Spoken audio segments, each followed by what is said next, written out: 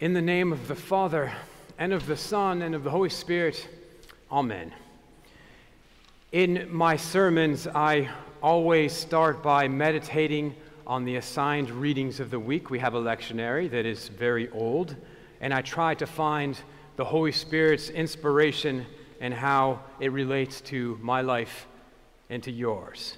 But this week, I wasn't finding inspiration in that same way, but yet yesterday I did a spirit-filled baptism of little Teddy Shantnazarian, the newest grandson of Michael and Jean, and then a couple weeks still stuck with me, the wedding of Armand and Rebecca Tigranyan, which was similarly spirit-filled.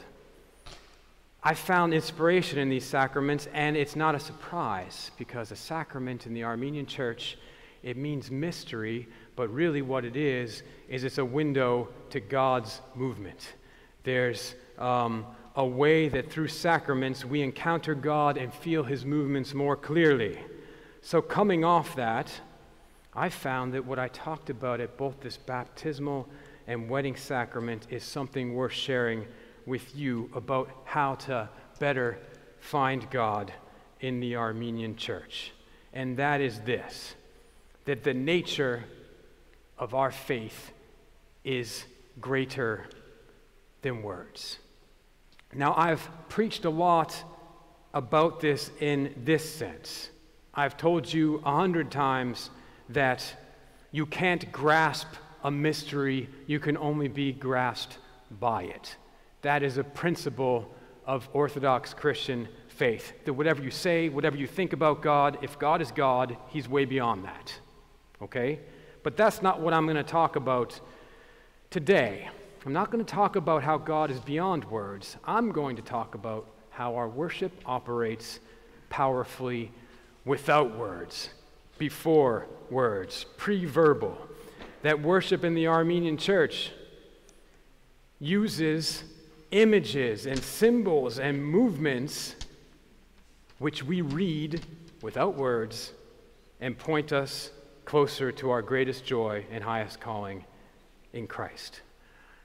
I started thinking about this because at Armand and Rebecca Tigranyan's wedding, they helped me to think about it. Their wedding was wonderful. They're a very special couple in many ways. One way is that they know their Bible and that they spent lots of time worshiping God in English-speaking churches.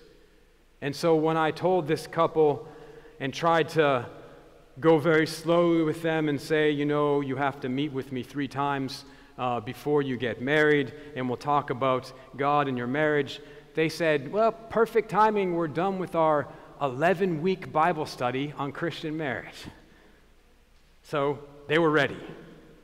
And this couple wanted to understand everything in our church marriage service, in English, and know its significance biblically. And they also wanted all their guests who were from that church to understand and participate. Great, we did this. And for the first time ever, we translated the entire wedding service, hymns and all, and had it in the pews for people to follow along. And this was wonderful, and it's very important. But I also warned Armand and Rebecca and all of their family and friends at the rehearsal.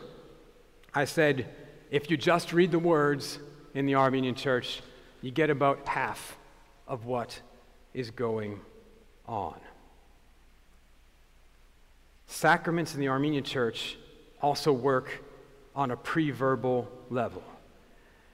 Remember that this church never participated much in the Enlightenment Reformation project of making everything into words and accessible to the mind.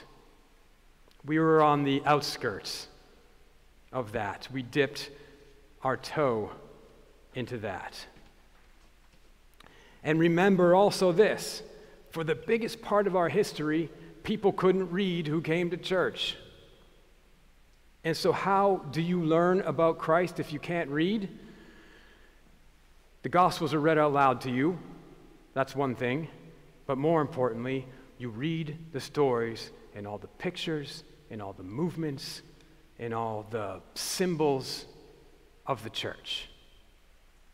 That's how you learn about Christ. And in the same way that words can point you beyond words to Christ, so can the rituals, the symbols, the movements of the church. And so Armand and Rebecca, these crowns of marriage you're wearing aren't just beautiful props that look very good in photos. They bring you into God's story as a king and a queen of your new family. And bowing forehead to forehead with those crowns, joined at the head by the cross, this says the exact same thing without any words that Paul said in Ephesians 5, submit to one another out of reverence to Christ. The same was the case with yesterday's baptism. In our church, we don't just say we should turn away from evil and turn our lives to God, we act it out. And so we started the baptism as we start every morning service, raising our hands, looking to the west, and saying, God, protect this family from evil and this child. And then we turn to the light of the knowledge of God and sang, Boruchan as Durinko Batsmes, there open to us, Lord, the gates of your mercy as we approach the lighted altar.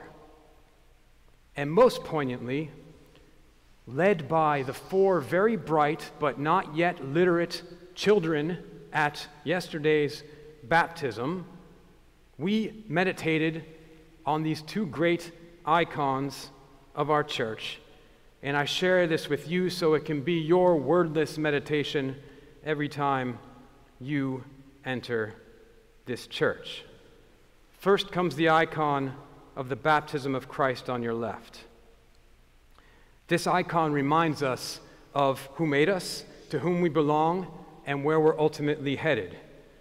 Now, the world seems to think that a child arises from their parents and belongs to them. Our faith reminds us that no one really has any idea of the mystery of life and how it comes to be, and that our parents are stewards of their children. But this is all a great gift of God, and through baptism, we give thanks and offer our child and our life back to God. And we also acknowledge that just like Jesus Christ, our highest calling in a heavenly kingdom is realized by our living and moving in Him. And so following Jesus, we're baptized and then begin our life's ministry, giving our lives in service to God and fellow man. And so every time you come in church, I hope that you meditate on that icon which has the Trinity and many other symbols of our faith reflected, so you know where you came from, to whose you belong, and where we're going. But now then, look at this icon on your right, the baptism of King Dertot and Queen Ashken, where Christ's baptism reminds us of where we're from and where we're going. This icon gives us a sense of what we do in the meantime on our way there. This is the story of how Dertot, the king of Armenia, repented from his sin, was baptized, and along with his queen, Ashken, set to work to create a Christian people, translating the Gospels, building churches, orphanages, and schools. And so many people think our Armenian Christian heritage is some ancient one-time deposit of God that we have to do everything in our power to protect and preserve forever. That's a small part of it. The bigger truth is that what God did with Dertot and Ashken is what God wishes to do to every single one of us today. That's why many of you were crowned in marriage and were tasked as king and queen of your families to create a Christian family at home, translate and speak the Gospels in your language at home, to build your home and church into the dwelling place for God. And if you aren't married, or you weren't born into this church, then you're like Gregory, also not married, also not Armenian. And you are called to enlighten everyone you know in this church, your neighbors, colleagues, and friends, with your shining example of what it looks like to be a follower of Christ. So I could go on for a long while discussing the movements, symbols, and architecture icons of our church, but I just wanted to focus on these select icons and symbols of our church to remind you that while words and understanding are necessary and they're important, faith in the Armenian church also works on another level. A faith before words, if you're attuned to it. And so when you come to worship in church, don't just read the words that point you to God. Read the icons and the symbols and the movements of our worship, and most importantly, read yourself into the story of God. A story which is told with words, it's told without words, and is beyond words, now and always, and unto the ages